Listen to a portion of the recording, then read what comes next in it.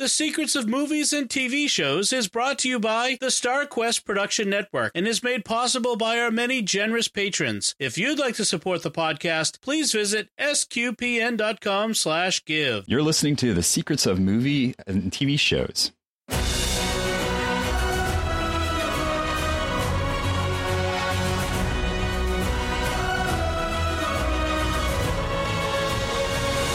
Hi, everyone. I'm Thomas Sanjuro, and you're listening to The Secrets of the Falcon and the Winter Soldier. We're going to discuss the hidden layers and deeper meanings of this MCU streaming series on Disney+. Joining me for the show today are Andrew Hermes. Hi, Andrew. Hello, hello. And Mike Denz. Hi, Mike. Hey, how you guys doing? And we were talking about on the show beforehand. This is the first time that Mike and I have had the chance to be on together. So it's nice to meet you, and let's do more of these. Yeah, my pleasure. So before we get started, we'd love to have you be regular listeners to the show. So be sure to subscribe to the show in Apple Podcasts, Google Play, Stitcher, TuneIn, Spotify, iHeartRadio, or on the SQPN YouTube channel. Also, be sure to share the show and to leave a rating and a review. It's the best way for us to stay relevant to the algorithms. So on this show, we're going to tackle the entire run of The Falcon and the Winter Soldier. And frankly, if you're listening to this before you've seen the show, that's all right. We're going to spoil the heck out of it, but honestly, only diehard Marvel fans are going to really be upset by that, I think. I feel like this show's part of the new wave of Marvel storytelling that allows them to branch out from the traditional superhero model. And even if you're not into superhero movies, this is a great show. And it really, I felt like it was subversive to the genre in all the right ways. It didn't beat you over the head with that. But it was really good in not being a superhero series.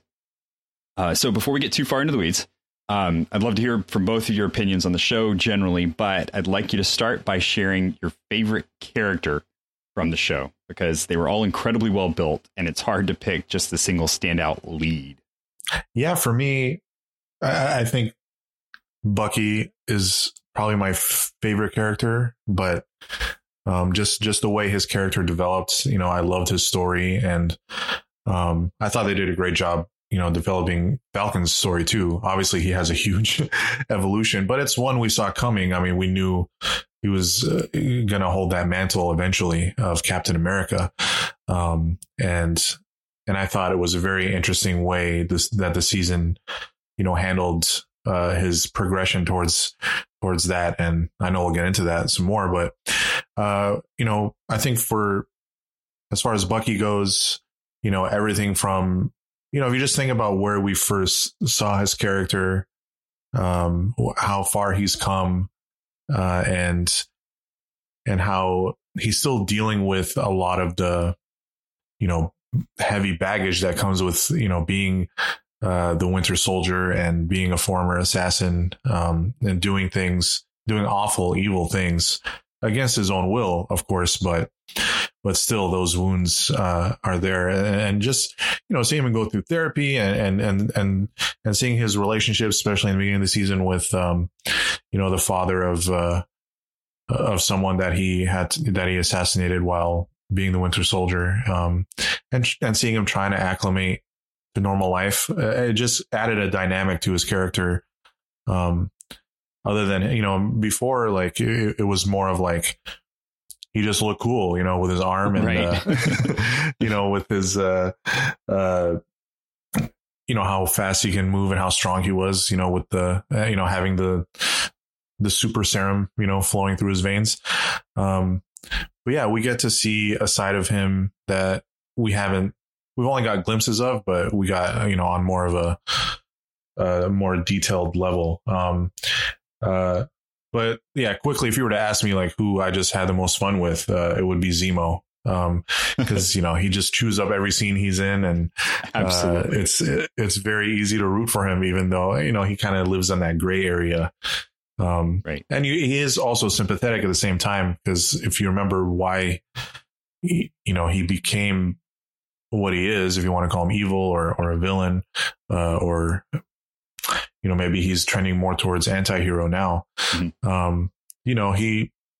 You can't blame him, losing his family, and of course he would look at super soldiers like Winter Soldier and Captain America in that sort of light. And with the Flag Smashers, being introduced this season, obviously, he had an agenda with them. So, but yeah, I guess those would be, I know I gave 2, but I think, I know. Sorry, not sorry. But yeah, those would be my favorites. I think that's the hardest part about this show is that every one of the characters was just so great.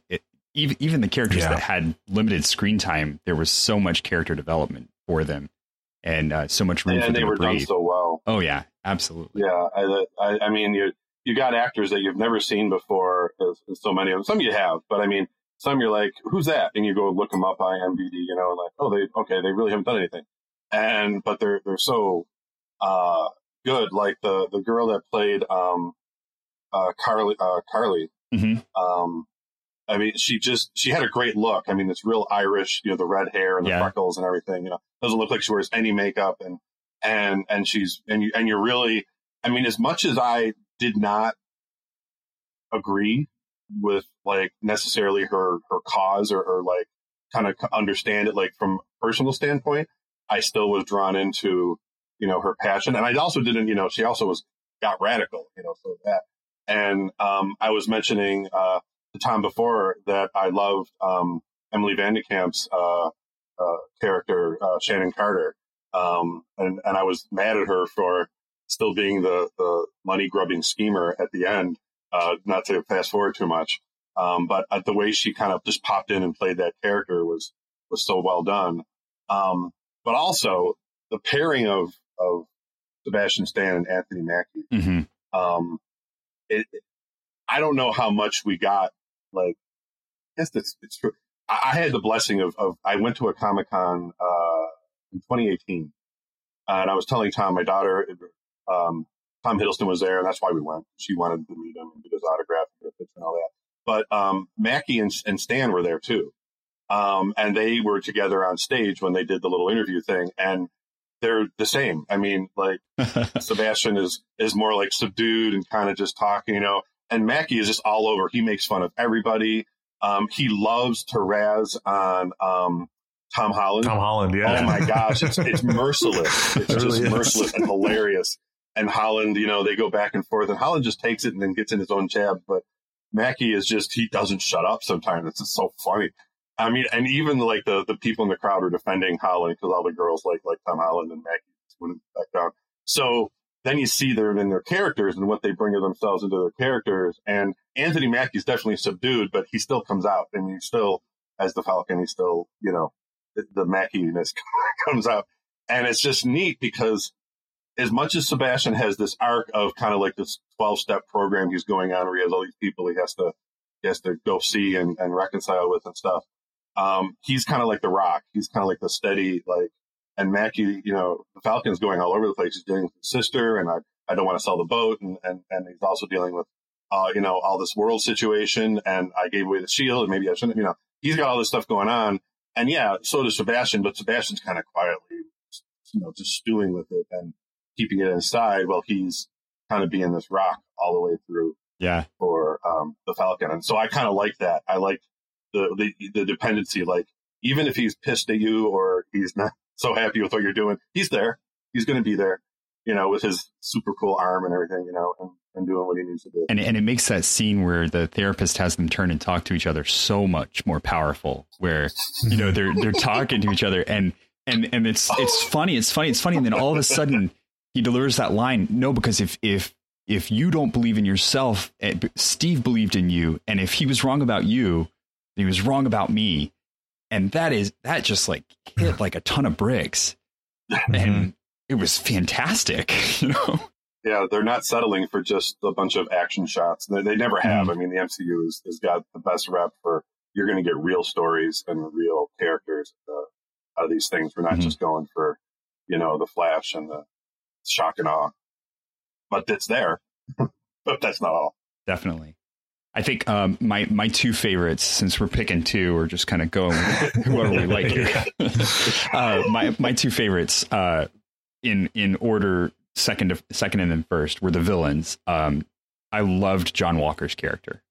That actor owned every second that he was playing that character. It was so hard to watch him because you wanted to root for him so much, and he was just making the wrong decision every single time he could. And it was so hard to watch the fall of a good person, right, put into an impossible situation. And that's kind of what you see at the beginning.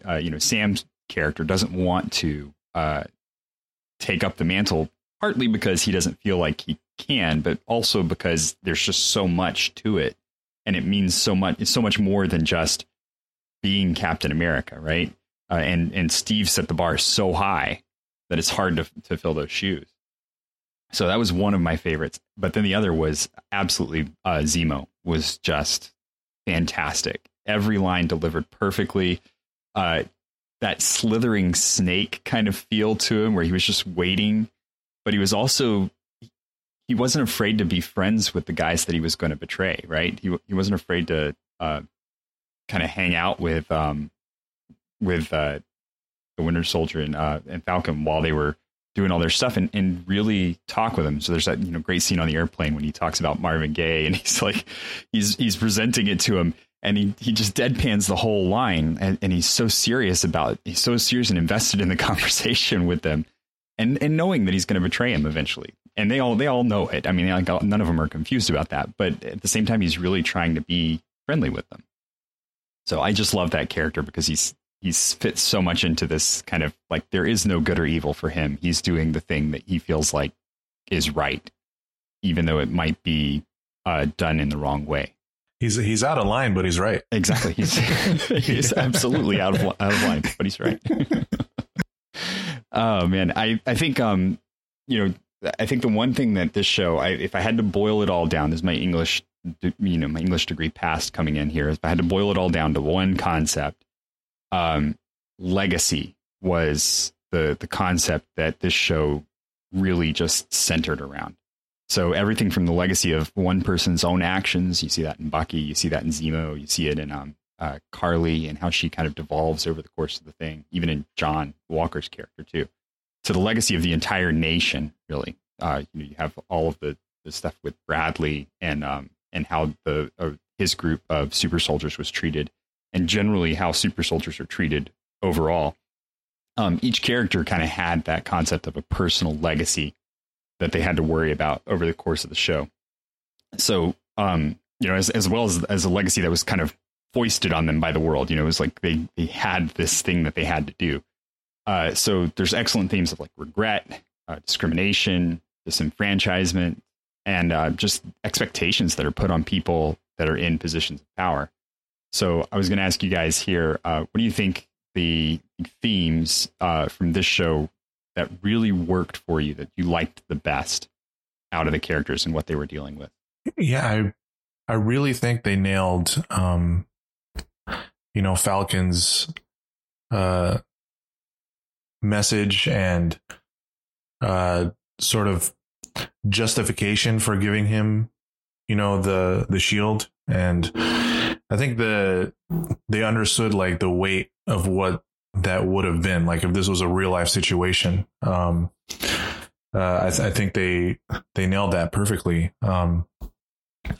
Because, obviously you're dealing with, a big theme of the show was, the fact that, he's an African-American, that was offered the title, of Captain America by, who was like the epitome of, the image of white male, Americana,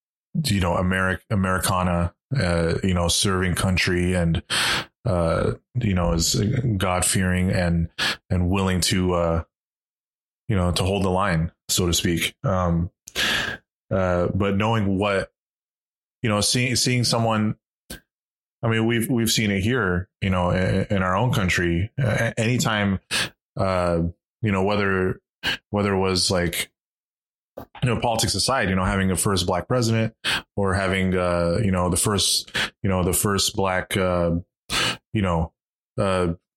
female athlete to do such and such, break this record or, whatnot. It's always like, it's hard to separate as much as we want to. It's hard to separate, the race and the human accomplishment. So I think they understood that. So they had to tackle that issue. You know, it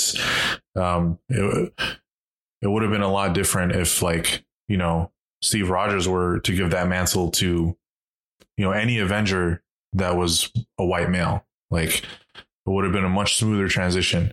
And I like the way where, you know, where the Falcon recognized that. And that was a big part of why he didn't want it, was knowing, like, and then him learning that there's even more baggage behind it, you know, when he gets introduced to, I'm forgetting his name, but the other super soldier.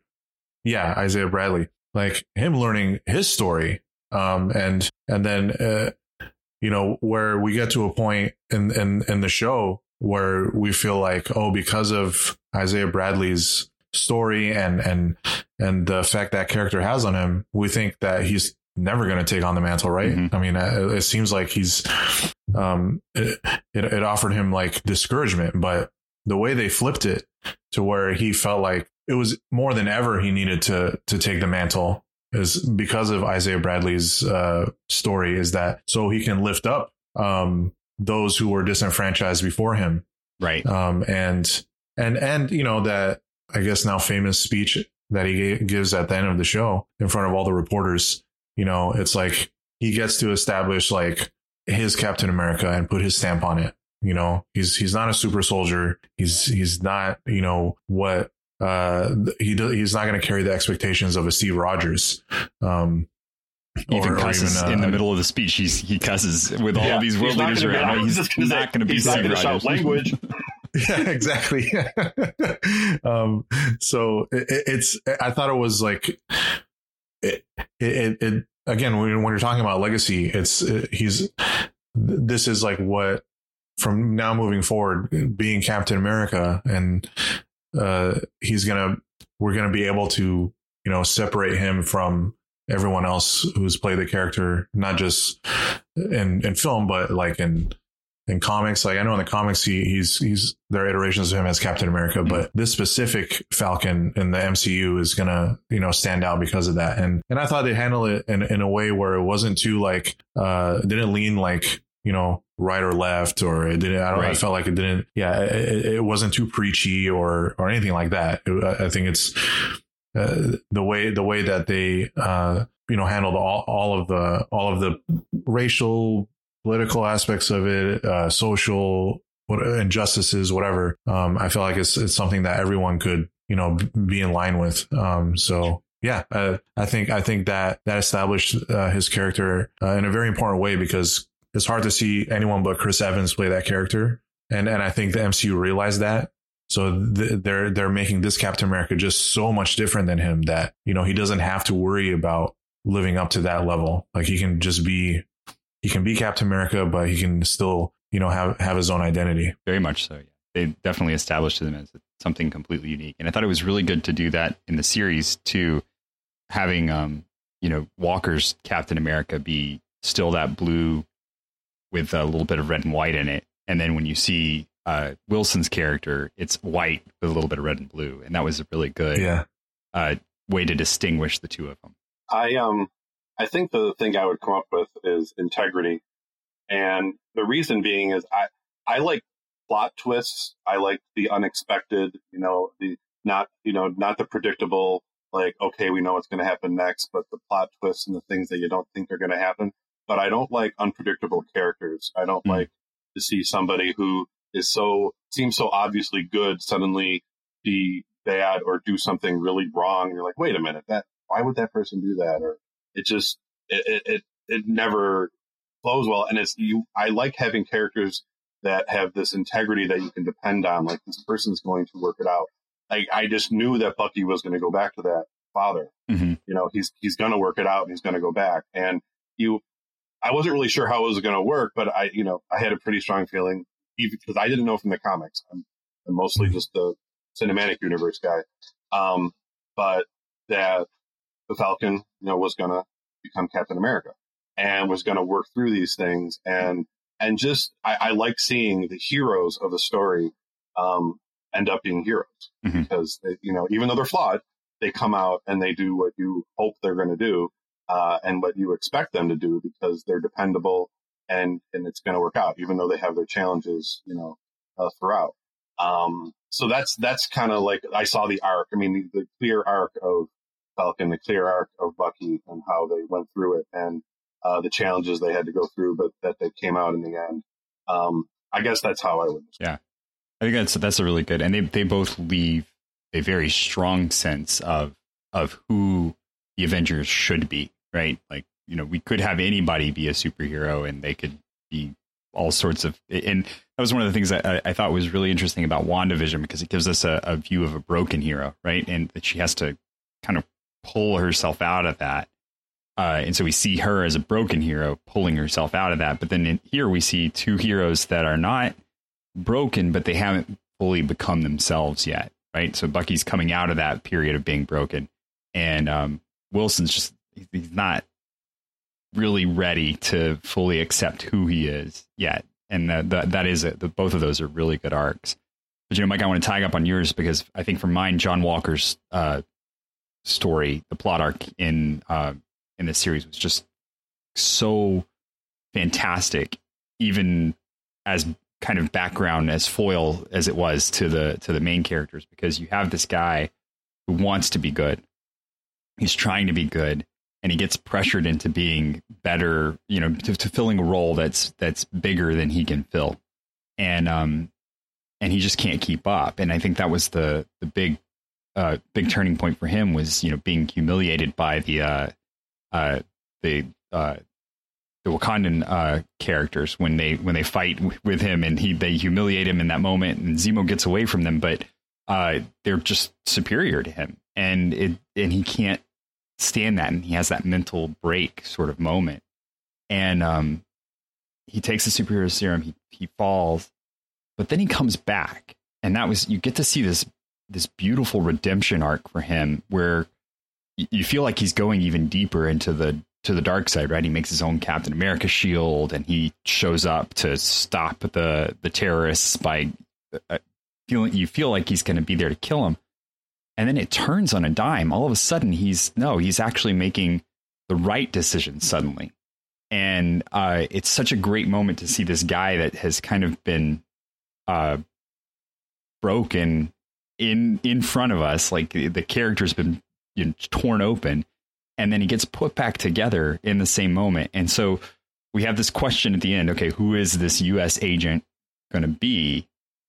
And I feel good about it. I feel like they could take this chance to really make a good character out of him. And in the comics, U.S. agent is not a bad guy. He's a little bit more edgy than Captain America, but he's not the guy that's smashing people in the face with a shield until they die. That's, that was a moment, cut out of Walker's life that makes him become a better person. And I hope that's kind of where they keep pushing his story as we go along. By the way, just a segue from that. Just what a great cameo by Julia Louis-Dreyfus. I know, right? did not see that coming. I mean, they kept that casting a secret. Yeah. Like, when she came on screen, I'm like, am I watching a different show here? Is this like Veep or something? Like, and not who you would expect to be in the MCU at all, right? Not at all.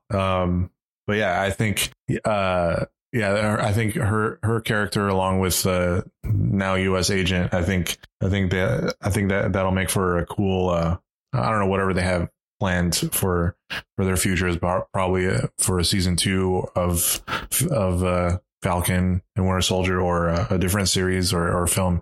But I'm very looking forward to what they have in store for that. Definitely. I think it'll be a good story to tell. Is Dreyfus's character in the comics? Yes. Yeah. Mm-hmm.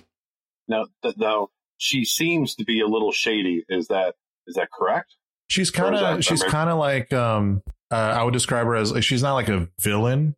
Mm-hmm. But she's more like, she plays like that gray area. Like, she's willing to do any. It's kind of like, what the U.S. agent's character, his philosophy was like, as long as the job is getting done, like, don't ask any more questions. Like, just kind of let me handle it. And if I need to do some shady stuff to get there, it's kind of like, don't ask, don't tell sort of thing. So she kind of plays those lines.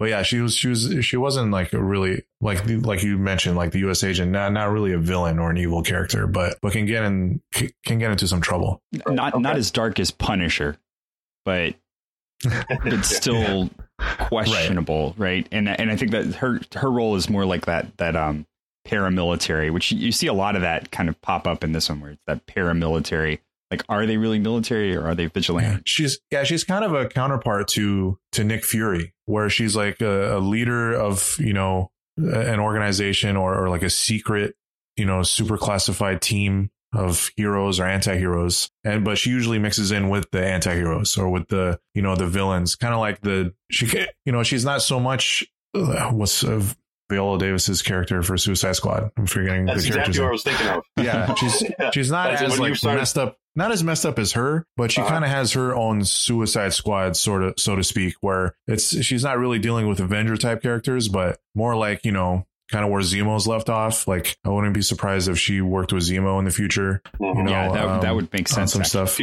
People she can depend on to get it done without worrying about breaking, bending a few rules here and there. Yeah. I don't think she would implant an explosive in their heads, but or in their necks.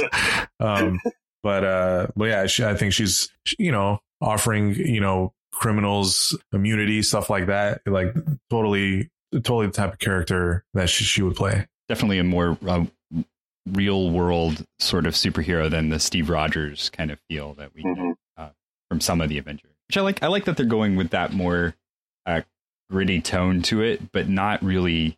It's not dark. It's just, okay, well, lots of challenging things are happening. So what would these superheroes do? And it's not, it's not like Bad Boys or something like that, but it's definitely, we see that there are challenges to being a superhero. So there's definitely more discussion, but I want to take a break here to thank our patrons who make it possible for us to create the secrets of movies and TV, especially Angie, Allison K, Thaddeus P, and the S family, and Ben B. Their generous donations at SQPN/give make it possible for us to continue the secrets of movies and TV and all the shows here at StarQuest. We'd love for you to join them by visiting sqpn.com/give. So while WandaVision was a little more thematic across the breadth of the show, I think this one deserves some attention on a plotline basis. So we're going to do a brief recap of each show, and then anything that you guys remember specifically from the shows as we're talking about them. Let's bring up some of that stuff and talk about it. Because every turn, there were so many characters and so much stuff happening that it's hard to just talk about the general show without going into some little specifics. So I have some brief synopses that I wrote up, as brief as I possibly could, because these shows were dense. So we start off with the first episode, which is New World Order. And we start with Falcon running a paramilitary mission. Turns out that maybe the blip people coming back from the dust is not so great for the world. So we've got this flag smasher organization, that's started. And in the midst of all of this, Sam has to make a choice about what to do with the shield, and he doesn't feel that he's ready for it. And this is where we get the cameo from Don Cheadle and the talk back and forth between them about whether or not he should be giving the shield. But Wilson ends up handing the shield over to the U.S. government for display. And we find out that Wilson's family is actually in difficult straits financially, and it doesn't matter that he's a superhero. That doesn't make money. So I thought that was an interesting look at the superhero life. Especially when they went to try to get a loan. Right. And the guy's like, could I get your autograph? But no, I can't give you a loan. It's like, yeah, sure. I'll sign the loan paper, please. Right. And then we see also that Barnes is in therapy. So Bucky Barnes is he's in therapy as part of his release deal. So they're forgiving him for the things that he did as the Winter Soldier, but he has to go to therapy as part of that deal. And then at the end of the show, we get the surprise that the government makes John Walker the new Captain America without letting Sam Wilson know at all. So anything you guys notice about this one? I think this one's a pretty good intro to the series, generally speaking. Yeah, I agree with that. I think it's a good recap of or like a good establishment of where the characters are from where we left off, and with a neat surprise and tease at the end that kind of sets the tone for the rest of the season. So yeah, pretty much everything you would want out of a first episode. And I think from here on out, as we get into the other episodes of the season, the show just got better and better because after this one, you got to dive into the actual plot and the sort of stakes that we're dealing with. I was definitely like looking at my daughter going, who is this guy? Yeah. I was very like, and the guy that plays him, he's not, like the perfect chiseled looks of Chris Evans. He's kind of got a goofy looking like nose and face. So he looks like some sort of like Joker, like cartoon character in this Captain America outfit. Like, right. That doesn't look right at all. He's not supposed to look. So it was even extra kind of strange to see that kind of face in. He looks like the old guy in Up. He does. He does a little bit like that, doesn't he? Putting the very strange profile, and it was just like what. So that even made it more kind of almost not I don't know if comical is the right word, but just kind of like strange, like what an awkward kind of bizarro Captain America. Bingo. For that first glimpse. Yeah, and I wonder how much went into the costuming, because that helmet did not look like, I don't know, it just didn't look heroic, right? It looked like it kind of bit him funny, and yeah, I think they were going for that. Yeah, I'm sure they were. It had to have been very intentional. Kind of yeah. So I'm hoping that when they come up with the use as agent, it's good. He does. I mean, he's a handsome guy. I mean, right. Wyatt Russell is, Kurt Russell, and I think Jane Fonda is his mom. I know. Oh yeah, that's true. Yeah, I know Kurt Russell's his dad, and he has a famous mom. I think it's Jane Fonda. I might be wrong, but so good genes. And I think it's Sally Field. No. Now we're all trying to look it up, right? I know, right? Yeah, Kurt Russell was with somebody for a long time, but I don't remember who it was. But and usually it's Goldie Hawn. Goldie Hawn, yeah. Goldie Hawn. Thank you. And in a lot of his roles, he has a beard, and he looks good in a beard. But yeah, he's clean shaven, and yeah, they made him look goofy in that mask. It was they did a really good job with that. Yeah, it definitely looked strange. And I think the ears hanging out thing was like, the mask was pushed down and his ears were poked out. It was like, oh gosh. So yeah, that first glimpse you get of him was just that you look at him and you go, that's not Captain America. And it was just very kind of, if you remember that first glimpse, they did the hero angle, the hero shot, like they shot it from below. Yeah. And yeah, he did not look like a hero. Yeah, that's for sure. Okay, so I wasn't imagining it. No. I'm sure there was a lot of intentional decision making going on in that one. Yeah. So the next episode was, I think, where some of the hard hitting stuff really starts, because the first episode you kind of get a feel for some of the things, but then we start to really see what the Flag Smashers are about, all that kind of stuff. So I'll go through that one real quick. Walker at the very beginning is on Good Morning America trying to talk about how much he wants to fill Steve Rogers' shoes. And Barnes and Wilson have a talk, and Barnes is chastising him for giving up the shield. He says, that's your shield. You shouldn't have given it up. And we find out later why he's so intent on that. But at this point, it just makes sense for him to say, hey, that wasn't a good idea. I was there with you. He gave you the shield. He wanted you to have it. But even so, the two make a really good smack talking team as they go up against Carly Morgenthau and the Flag Smashers. And after that fight, because they're fighting super soldiers, Barnes thinks it's good to introduce Sam to another super soldier that he knew of in Isaiah Bradley. So he takes him to downtown. Where was it? Detroit? I don't remember where. Was it Cleveland? Maybe it might have been Cleveland. Maybe. But it could have been Detroit. Yeah, I don't remember. But it's one of those areas where it's, traditionally it's not a very great area. And so Isaiah Bradley is a former super soldier that has a very shaded past. Like, there's a lot of really bad stuff that happened to him. Not that he did, but that happened to him because of the super soldier serum. And then Barnes gets in trouble because he missed a therapy session. He gets brought in for questioning and is arrested, but then Walker springs him from prison. And instead of joining him at this point, because Walker's still kind of smug about being the new Captain America, Wilson and Barnes both decide to go off and seek the help of someone else to work with them against the Flag Smashers. And the other person that's obvious in this case, if you were keeping up with Marvel lore, was obviously Helmut Zemo, who is in prison, but that, that's the next episode where we start to see the vigilantism really shine. And I like you were saying earlier, Mike, Carly's character is just, it's great. It's hard not to empathize with her because she does have that innocent, but also very strong face and demeanor about her. And I don't know if you guys remember, she was also the rebel commander in Solo when. I instantly recognized her from that. Like, that's the girl from Solo. Yeah. I didn't recognize her, but I looked it up and I'm like, oh, okay. Yeah. But yeah, she a very kind of youthful idealism about her, and yeah, you were drawn into her and tried to understand, that this was not something where they were traditional villains in any sense. They were more of the, we have a cause and we might be going about it the wrong way, but we do have a just cause here. And it's hard. It's a hard position to be put in to deal with all of these people who have found a home within the last 5 years because everything was abandoned. Half of the world was abandoned. And now suddenly all of those people are back and want to return to their lives as they were. But the world has changed in the meantime. So what do you do about that? It's really a challenging problem. That's even more challenging than the problem that Thanos was trying to solve with his messed up solution, right?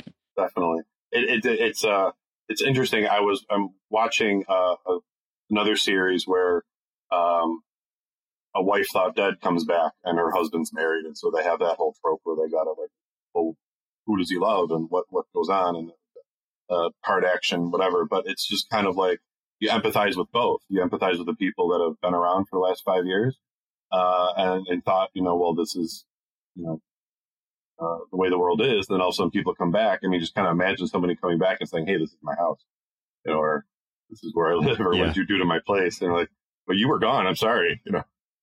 That's it's interesting that they actually thought of, let's go with that. Let's go with that right. As like, not just an unfortunate circumstance or a little blip here and there. We can really make it into half the world came back and they want their stuff back. Did you guys watch any of the Defenders series when it was on Netflix? The Daredevil and Punisher. Oh yeah. And those. Yeah. So Absolutely. That was one of the other ones that was really good at dealing with the kind of fallout from everything that was happening. So it was, in spots in New York that were affected by the, post the New York thing. Right. And they had to pick up the pieces. And there were a lot of situations in which not so savory characters stepped in to pick up those pieces. And so we saw the rise of Kingpin and the Daredevil having to fight against him. And Daredevil as a Catholic character was fantastic. So if you haven't watched that series, definitely give it a shot. It was really amazing. Oh, yeah. But yeah, I thought that this kind of, I love this stuff that's the fringes of what happens when a superhero gets done, because there's a lot of destruction. There's a lot of fallout. You can't just get rid of half of the human population and then have them come back and not have it be an issue. We already have a problem with scarcity narrative. Just imagine, once you've actually, quote unquote, solved that, and then everybody's back, and now we're back to square one, if not worse. I sympathized a lot with the Flag Smashers. I thought that was a great angle all the way through, even with their less savory way of dealing with things. It was understandable, and there was never a point where you were like, well, obviously they're the bad guys. So we get to episode 3, where it's called Power Broker, and Zemo, who Barnes and Wilson go to see, offers to help them against the super soldiers. So Barnes orchestrates a prison escape. Shady dealings from the guy who's just been forgiven of all of his crimes. And they travel together to Madripoor to find a Hydra scientist named Dr. Wilfred Nagel and ask about the super soldier serum. And there they meet Sharon Carter when she saves them from when they're exposed, and now every bounty hunter in the city's after them because they're the guys that if they can get them, they're going to have a lot of money, a lot of reward money one way or another. And she shows them the way to Nagel's lab after they stay with her for a time period. we find out that Morgenthau has all the serum, and Zemo, in a moment of confusion, kills Nagel and destroys the lab. And Wilson, at this point, when they're escaping, Wilson promises Carter that he'll get her pardoned. And then the show ends on this one with the Flag Smashers destroying a GRC facility, and Barnes sneaking off to talk with Wakandan Dora Milaje Ayo about his partnering with Zemo and how she wants him back. They want to take him into custody. So I think this is the one where we start to see some of Zemo's story unfold in a really interesting way. And we don't know why until the next episode. Like, we don't really get a full view of what he's doing. We know some of it from, his story in Civil War, but I think now we get to see just how devoted to the end of super soldiers he really is. Awkward silence. Yeah. Sorry. Move on. So, yeah. Which isn't good for a podcast. Oh, it's all good. So we get to the fourth episode, which is called The World is Watching. And Barnes is on a timeline to get Zemo, to use Zemo to help track down Morgenthau. And even though he's never on the same page as Wilson and Barnes, Walker intercepts them at the funeral. And while Sam's trying to talk to Carly and convince her that, maybe what she's doing is going down the wrong path, Walker steps in and ruins the whole thing by getting into a fight with her. And in the fight, there's a big chase sequence, and it ends up that Carly drops all the super soldier serum on the ground. And this is where we see Zemo step in and just absolutely trash the entire stash of super soldier serum. You almost get to this point where you watch him and you're like, well, what's he going to do? Is he going to take some? And then no, he's just that dedicated to this cause of ending this concept of super soldiers. He just starts smashing them all. And in this, Walker grabs one of them and holds on to it. And there's that beautiful scene at the end where him and his sidekick, Lamar Hoskins, they have that conversation about what would you do if you had the opportunity to take the super soldier serum. And there's no real resolution to that conversation, which I thought was the best part. Like, they don't really decide one way or the other. They just talk about, wouldn't it be nice? Like, it's kind of like this wistfully, wouldn't it be great if we could just do that? But there's no like, yes, of course I would, or no, of course I wouldn't kind of answer to it. So I ask you guys about that. The character Battlestar, I think, is really significant. The Lamar Hoskins, we don't, his character ends, his character arc ends during the show, but I thought he was a really good sidekick for this particular type of Captain America. What did you guys think about him?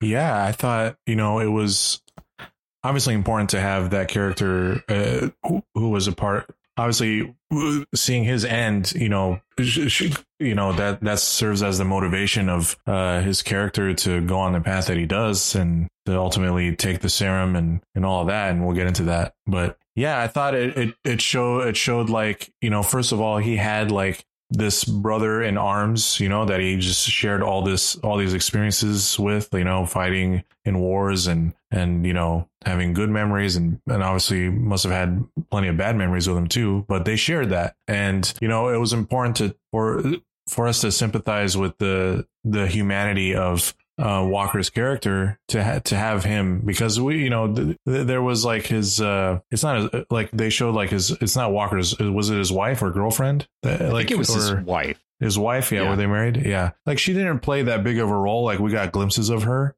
here and there, but like more than anyone, Battlestar's character was like the person that he was closest to, and to see the loyalty that they had for each other was cool to see. It kind of played off of Falcons and Winter Soldiers sort of relationship. Like, they're extremely loyal to each other, but they're not afraid to air their disagreements, and but like Walker and Battlestar pretty much agreed on everything. Just they would sing to each other's tune all the time. Old football buddies, right? That's exactly kind of the way they're presented and the way they follow through.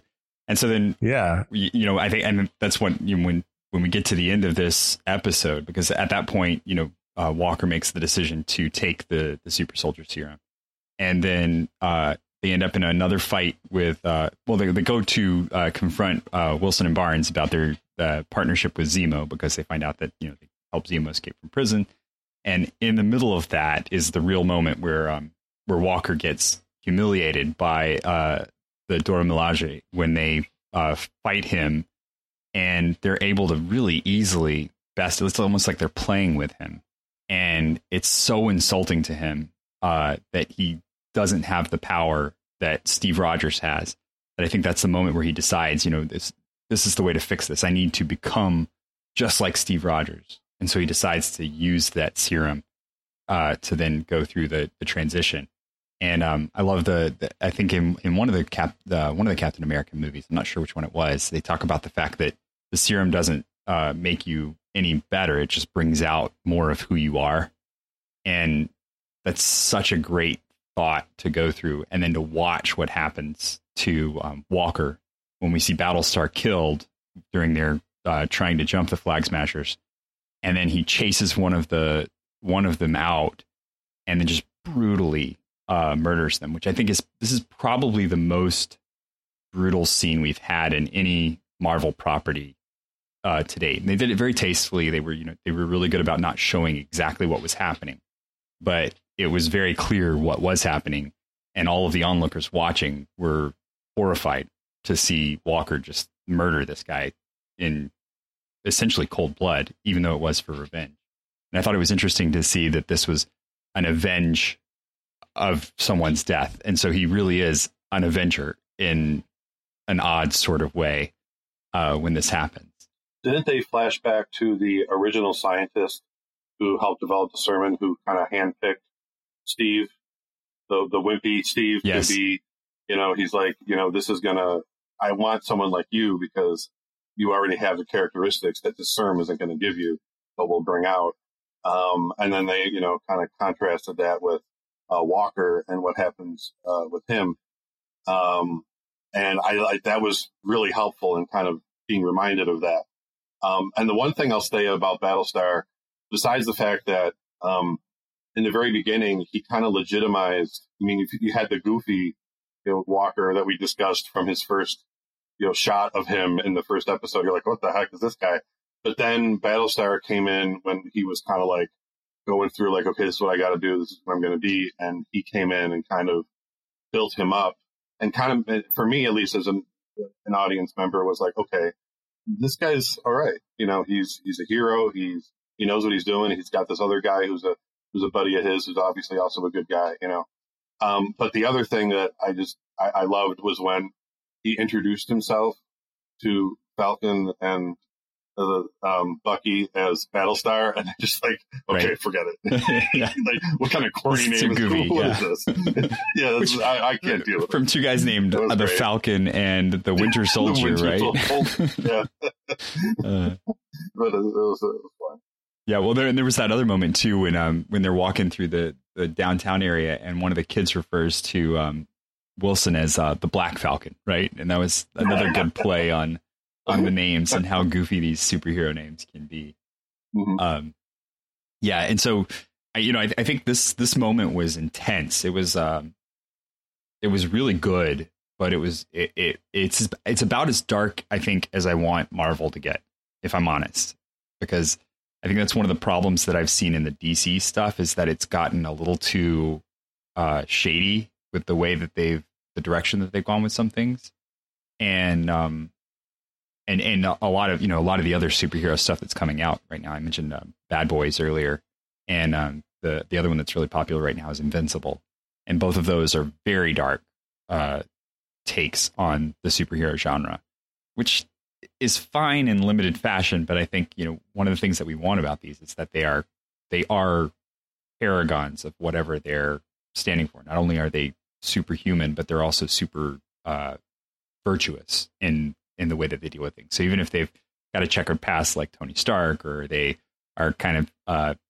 lackluster in the way that they deal with things like Star-Lord, they still are truly virtuous in the way that they deal with things. And this moment was it was tough. It was tough to watch Captain America. It was tough to watch the Shield. Yeah. Like, no, that's not what the Shield is for. It's the exact opposite. And it's ironic too, because DC does have the more classic virtuous, Superman, Wonder Woman characters that have no flaws, that are like perfect Christ-like characters or something. And Marvel has all the goofballs that were like stung by spiders or, whatever. It's just the guys that have flaws, that had certain powers thrust upon them and have to work through them. But yet they've been able to maintain that, like I said in the beginning, that these are guys with integrity and character that do work through their flaws and come out as heroes. So we get to the next episode, which is called Truth. Very simply, second to last episode. And this one was probably the most jam-packed episode. These last two episodes were there was so much going on, and it was so great, but it was like, it was a mini movie, each one of these last two episodes. And so we see Wilson and Barnes demand the shield back from Walker, but then they have a fight, and the fight leads to a destruction of the Falcon suit, the wingsuit. And then Barnes goes to find Zemo in Sokovia, and Wilson takes the suit to Joaquin. He takes it to Joaquin, and Joaquin, if you don't know the comics, Joaquin is a version of the Falcon. So after Wilson takes up the mantle of Captain America, he keeps a wingsuit, but Joaquin also becomes another version of the Falcon and doing the same kind of thing that Wilson was as well. So I thought that was a really good kind of throw over to the comics there. And then we see Walker receive an other than honorable discharge before being approached by the Contessa Valentina Allegra de Fontaine, which is Julie Louis-Dreyfus's character with that purple shock of hair. It was just so great. She had that bubblegum chewing, like sunglasses, bubblegum chewing, always on your phone kind of mentality that she brings to everything, really. And she brought it to this character so well. And there we go. Joaquin Torres. So Wilson leaves the suit with Joaquin Torres and then visits Bradley to test his thoughts about taking up the Captain America. And that scene to me was impressive because it's that moment of going to see a mentor, going to see the wise man and asking, okay, is this really what I'm supposed to do? And again, he comes out without an answer. Like the answer very clearly from Bradley is no. Obviously you can't do that. But he gives just as much wisdom as he gets in that conversation. And we're left not really knowing, I think that's one of the things you were talking about earlier, Andrew, was that we're left not really knowing what he's going to do. And the stakes are still high at this point because we know he has to become Captain America at some point. But are they going to drag this out for 2-3 seasons, or are they going to go ahead and let him do it? Is that what's happening?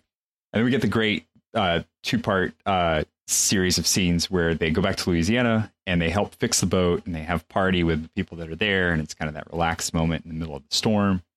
And we get the training montage, which I thought was fantastic. And Mike, you and I were talking about that earlier, that the training montage it really clarified some things, right? Yeah. What it must be like to try to deal with the shield and all the misses and near decapitations that right. he avoided. Yeah. I think it's not as easy to throw as you think it might be. No. So, and then the show ends with the Flag Smashers planning to attack a GRC meeting in New York. And then we get that awesome mid-credit scene, which if you weren't watching the credits, you would miss. I don't know why they threw only one mid-credit scene. that was annoying.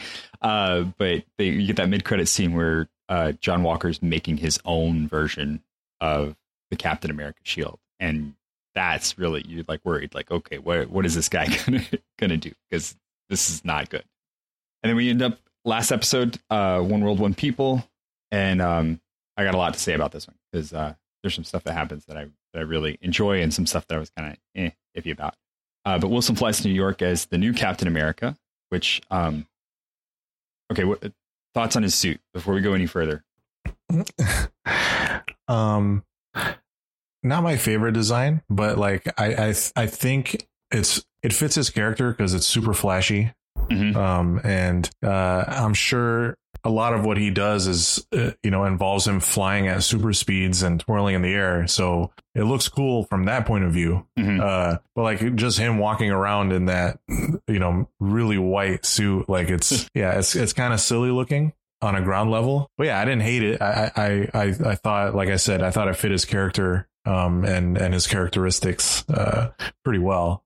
So yeah, maybe there'll be, like with most characters, evolutions of it. Yeah. So I'm hoping in the next iteration they tone down the shoulder pads. That was the thing that really right. Yeah, it's very bulky. Bugs. Yeah, I mean, I think they try to also border on realism. Like he's not a super soldier, so it would make sense that he's padded very well, and I guess the Wakandans put some extra vibranium on there, right, to make sure it's like yeah. So yeah, I thought that like silly on one part, but I can understand why it's so flashy. I agree with that. I think that it fits his character, even if it is a little overly flashy for my taste.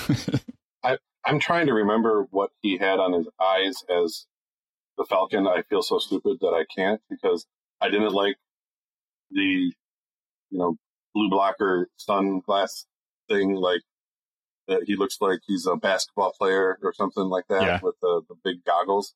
Yeah. I don't know why. It's just like nothing else is on his head but these big, these big sunglasses. Yeah. Well, it's because when he was the Falcon, they basically look like Oakleys, right? They look kind of like that thin. They had a much thinner profile to them. Yeah, and these almost look bug-eyed. Like it's like, okay. Yeah, that's what it was. And yeah. So I mean, I thought the suit itself is symmetrical. The colors are cool. I mean, I had no problem with it.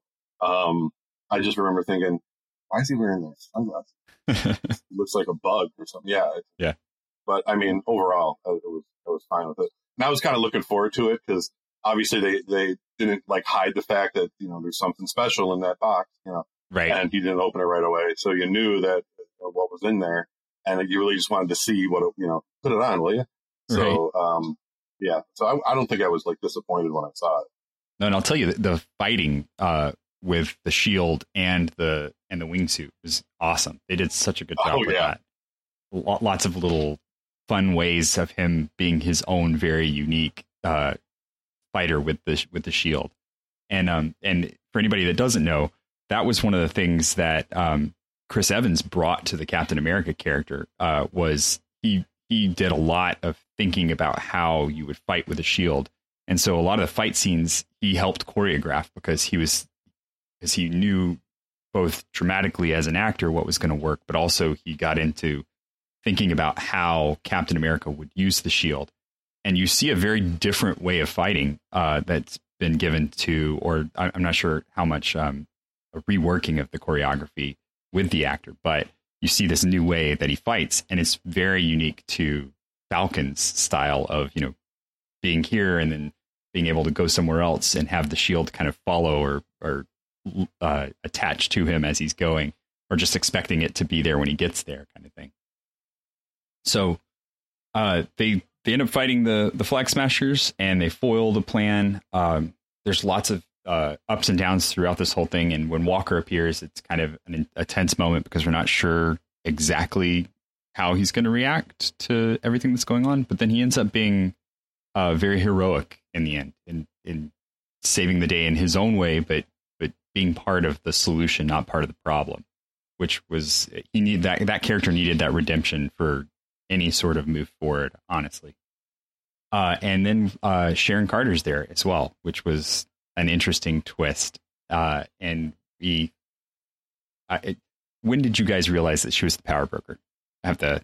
Pretty early. Yeah. I don't remember what episode it was, but I remember like thinking like, oh yeah, this is probably the direction they're going. And at first I was like, I don't think it would be believable. I hope they wouldn't go that route. By the end of it, I felt like, I wasn't as sour on it. Like, I feel like she can definitely play. Like, it definitely became more believable that, just knowing that, gosh, her whole career, knowing everything that she knows and having all the knowledge and all like the connections that she has, she could easily pull off something like being a power broker. Right. And then, as we see at the very end, making these sort of like inner political career moves, to try and have, financial gain, just selfishly, but also like, kind of like we were saying with the Julia Louis-Dreyfus character, like, she's not going to be like the bad guy or girl, but she's going to make a mess here or there, leave a trail of some unsavory dealings or deal with some unsavory characters. So yeah, I thought, again, I called it, but I'm glad by the end of it, I was kind of more okay with her being the power broker. I had no idea, just because I don't have all the comic book stuff that you guys, would have necessarily to kind of help fill in things. So if you can imagine, there's an awful lot of characters and concepts going on that I'm like trying to keep up with and take care of. So even like figuring out what the power broker is hard enough. Yeah. But like, and who might be the power broker? Does it really matter who's the power broker? And just kind of move on to try to keep up with the main stuff. So, a lot of those little details, I would need a second viewing till I was like, oh, okay. Yeah. And get into a little bit more of that. There was more than one time I had to turn to my daughter and be like, who's that? Why do we know that? Right. Oh, okay. Yeah, it was. So, it was like, intense. I'll admit, I had no idea who Zemo was. I mean, I was just like, what? And then she goes back, and we had to actually pull up, Civil War, and I'm like, oh, that guy, I remember him. Right. Well, it's because he played such a pivotal but tiny role in Civil War, right? Like he wasn't on screen much at all. No, I mean, yeah, exactly. I mean, I knew who that was, and I'm like, but I don't recognize him. But then when I look, I'm like, oh, yeah, okay, that's it. Yeah.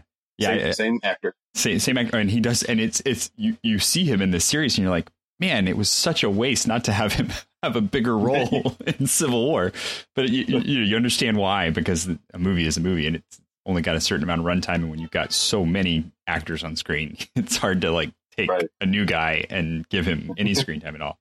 But yeah, he was so good at delivering lines in this one, especially. And so then, so just to finish out, they do manage to corner Morgenthau. And while Wilson is fighting her, it's pretty obvious that he's not going to win. And so Agent Carter shoots him, or not Agent Carter, but Carter shoots her at this point and kills her.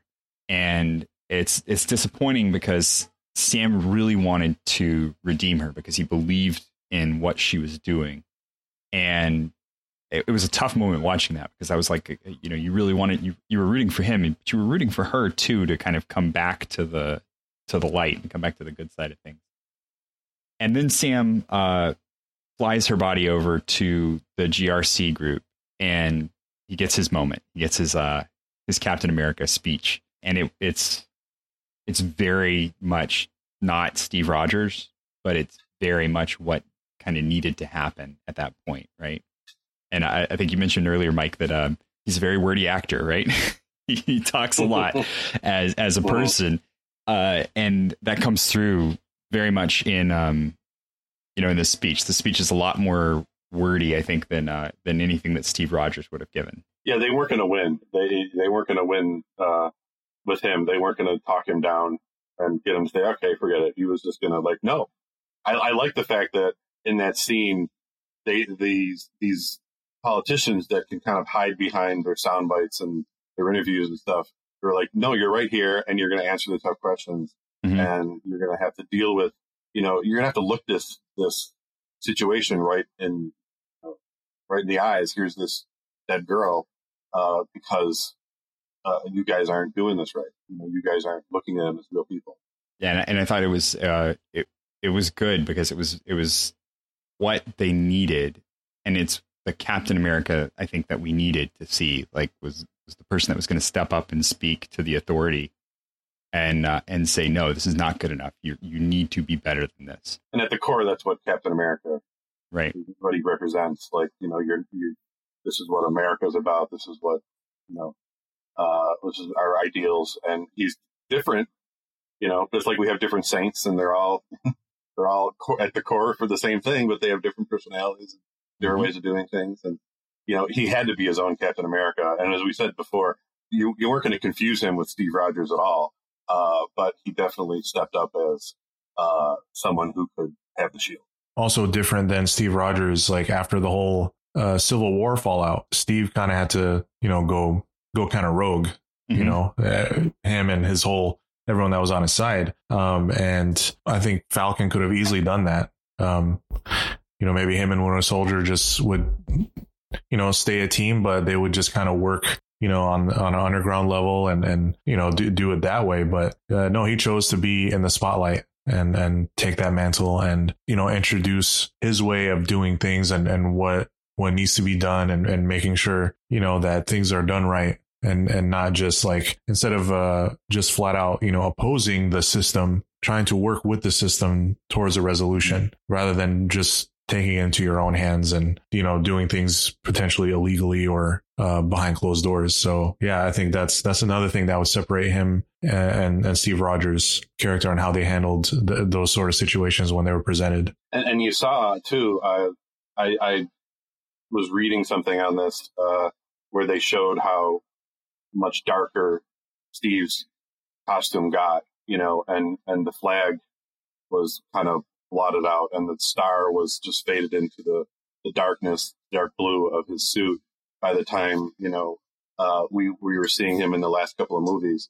And we talked about the contrast of Walker's suit with the Falcon's new suit. Well, that's a big contrast too when you look at the last way Steve Rogers was with how dark his outfit got. It was really almost just this combat dark suit with details you had to look real closely at. And all the white that was in Falcon's suit, much different. And the red, white, and blue was definitely clear. Right. Yeah. You see it. Yeah.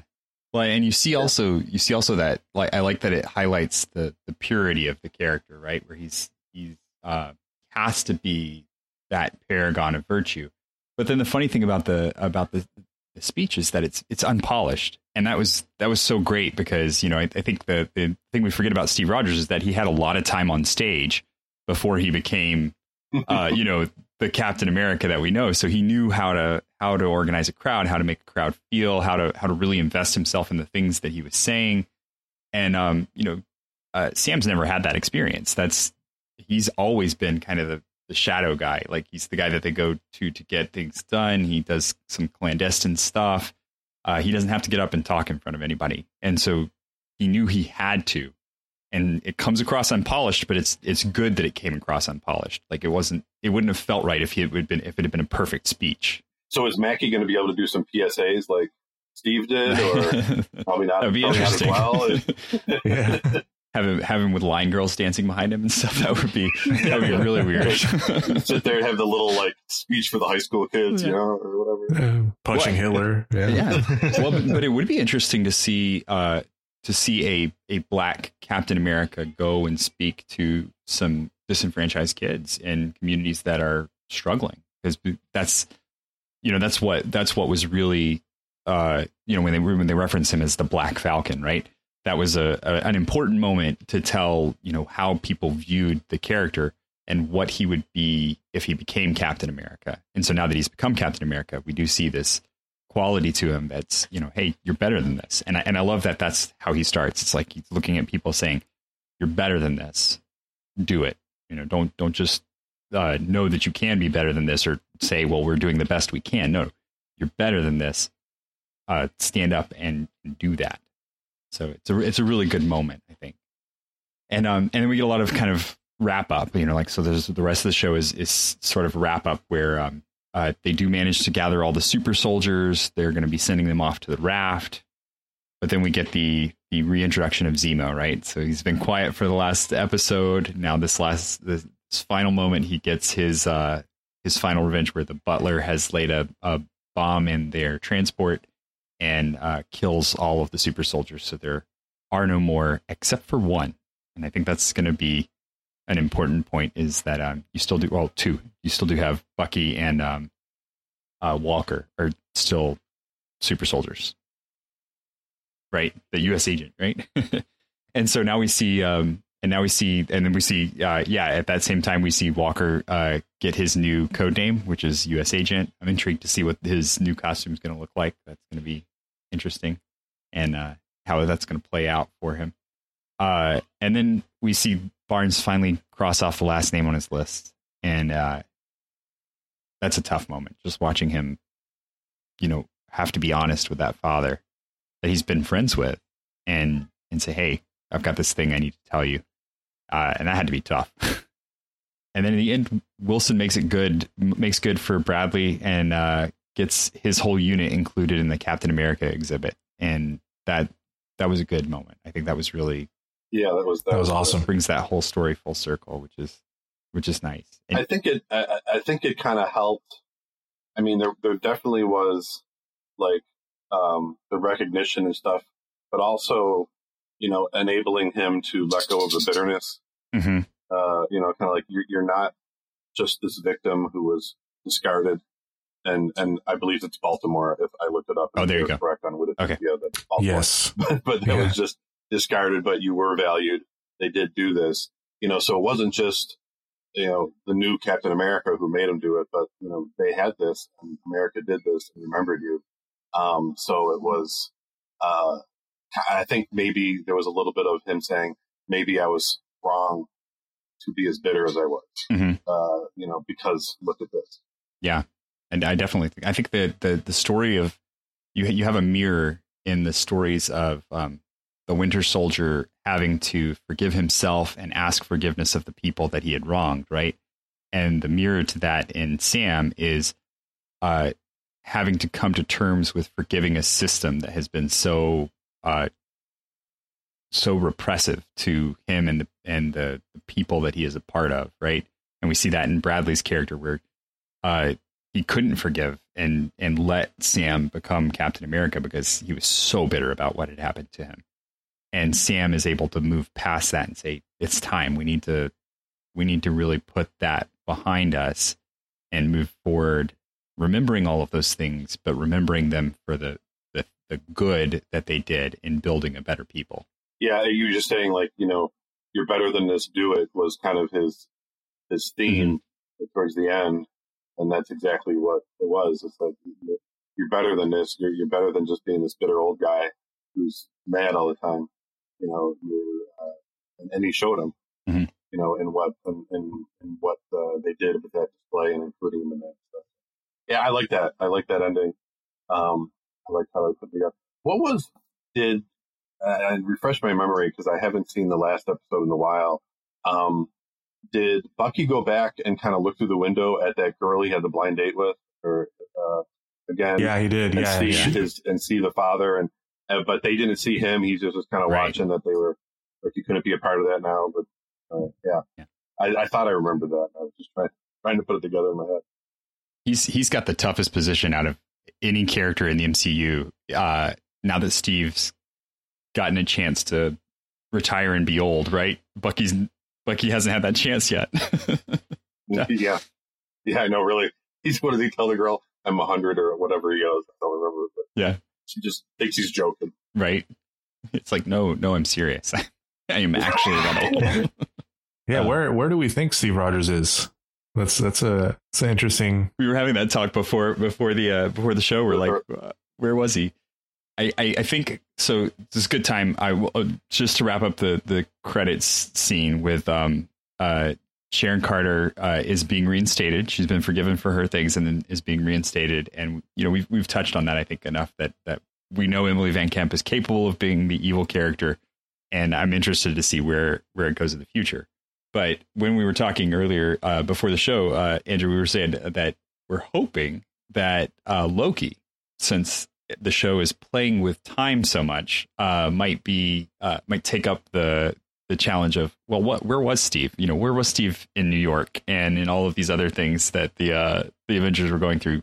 Did he just sit on the sidelines, or was he actually there helping out? So it's a good time to open up the discussion to broader MCU stuff, because I think where WandaVision changed a lot of things about what we know about Wanda and Vision and kind of that group going forward, this one didn't change them so much as it just kind of filled in those holes that we didn't know of. So show ends with, okay, no, it's not the Falcon and Winter Soldier anymore. It's Captain America and Winter Soldier. So what do you guys think? What are your predictions for the next things that we're going to see in the MCU? Oh boy. Obviously they're going to play, again, bringing up Loki, they're going to play a lot with time travel. I think, introducing the time stone and all the events of Infinity War and Endgame, I think we're obviously just the beginning as far as like playing around with time and time travel. And then with WandaVision kind of teasing that a little more, especially at the end. And then we know we're getting Doctor Strange 2, literally called the Multiverse of Madness. So alternate universes, time travel, this again with Loki, it's not like the OG Loki, it's a time variant Loki.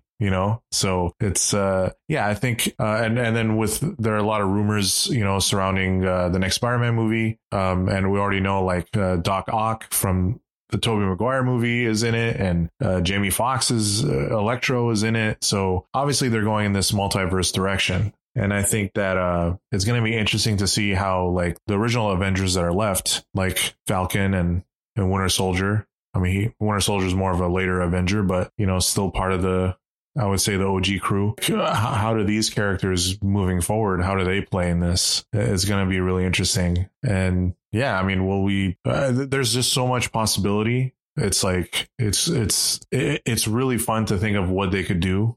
Seeing different iterations of these characters that we love. They could also get them into a little trouble because it's hard. I mean, with the major characters, they have to be really sensitive because they have like so much history behind them and emotional attachment.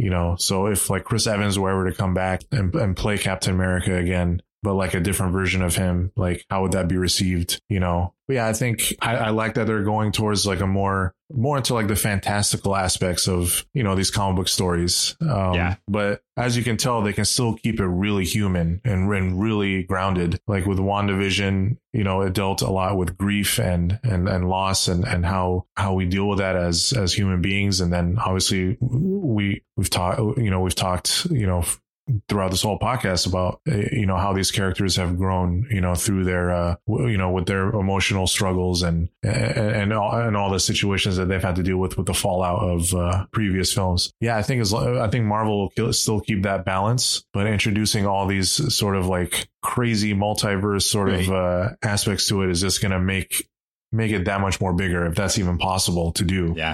With this universe. So yeah, I'm just I'm here for it. I'm excited to see where it's headed next too, in that sense. Yeah, I think that they set such a standard with 10 years of excellence. I mean, I was talking with when I was talking with Dom on one of the podcasts when we did one of the movies. I was mentioning they haven't done a bad one, and he said, well, the Dark World, and I'm like, no, that's one of my favorites. I'm sorry. I mean, if you're just you can't say that. And I mean, obviously, everybody has maybe like certain ones they don't think were as good as others, but Iron Man 2. Really, what's that? Iron Man 2. See, I really liked Iron Man 2. Yeah, it was okay. I mean, I wasn't that crazy, but it was good. But no, I mean, when as taken as a whole, it's just amazing. I keep hoping that some of that magic will rub off to more and more of what the Star Wars genre comes out with, so that more than just the Mandalorian is something we can be, happy with. But yeah, I'm really excited for Loki. I just want to see Tom Hiddleston be Loki, and just be able to just really like focus on his character and see where it goes and what he does and how he responds to all these things. And it's in the previews, it looks like things are being done to him, like he's dealing with all this stuff. But you forget what Loki can do. Right. To other, I mean, like what kind of tricks up his sleeves and what kind of images he's going to project and all this stuff. And they're not going to know which way's up or down, with them.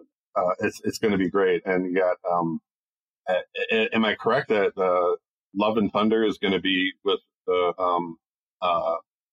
Guardians of the Galaxy? Like, is he going to be?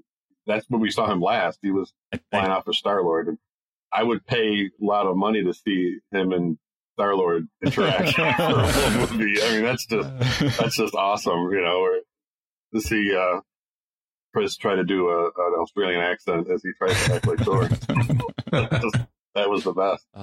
So, and it's going to be neat to finally see. They even kept pushing it back, but Black Widow's movie going to be coming out, I think, this summer, right? This summer, yeah. So it's a lot of stuff to look forward to and enjoy as we slowly, rub our eyes as we're coming out of this pandemic. I know. Oh, yeah. Well, I think it's been a blessing and a curse for the cinematic universe because it's they wanted to get these shows off the ground, and it's almost like they orchestrated this whole thing to force us to have to start doing streaming more. But I am not a conspiracy theorist in that way, guys. I mean, just to be clear to everyone. No, that's but I think it's been really good for them, because it has provided that avenue for them to be able to really engage in the streaming shows. And I keep talking to people. I'm a huge comic book fan. I've been a comic book fan for my entire life. And some of my favorite comic book runs were the one-off storylines that were, you had your mainline X-Men story or your mainline Avengers stories and stuff like that. But then you had these one-offs where it would be about Wolverine and Rogue. And that was it was just a small offshoot series that was just about those two characters.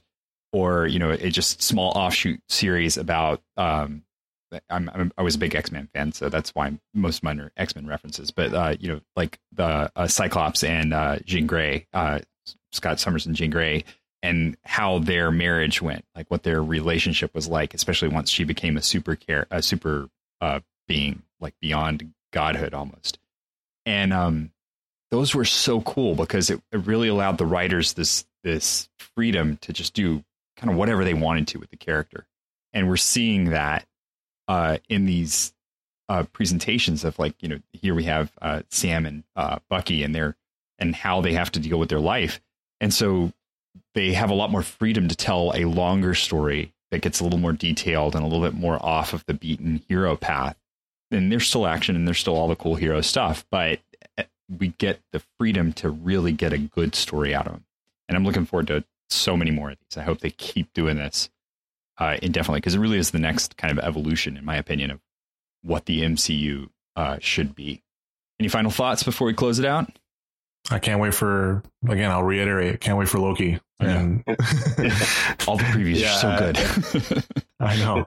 I hate that Falcon and Winter Soldier came out, a week after WandaVision, or 2 weeks after WandaVision, I think. It was pretty close there.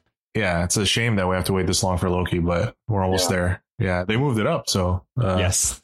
Thank goodness. Yeah. Thank goodness something's working. How many episodes is it? Does any, I think it's a 6-episode run. So I think it's the same. They're over so fast. Yeah. It's like you just started getting into it and it's like there's only 2 episodes left. What? But I like that they're releasing them week by week. That's my that is a very good. Because then they really would be over fast. Yeah. It gives you time to digest it. You're not just inhaling the whole thing all at once. You really have to think about each episode.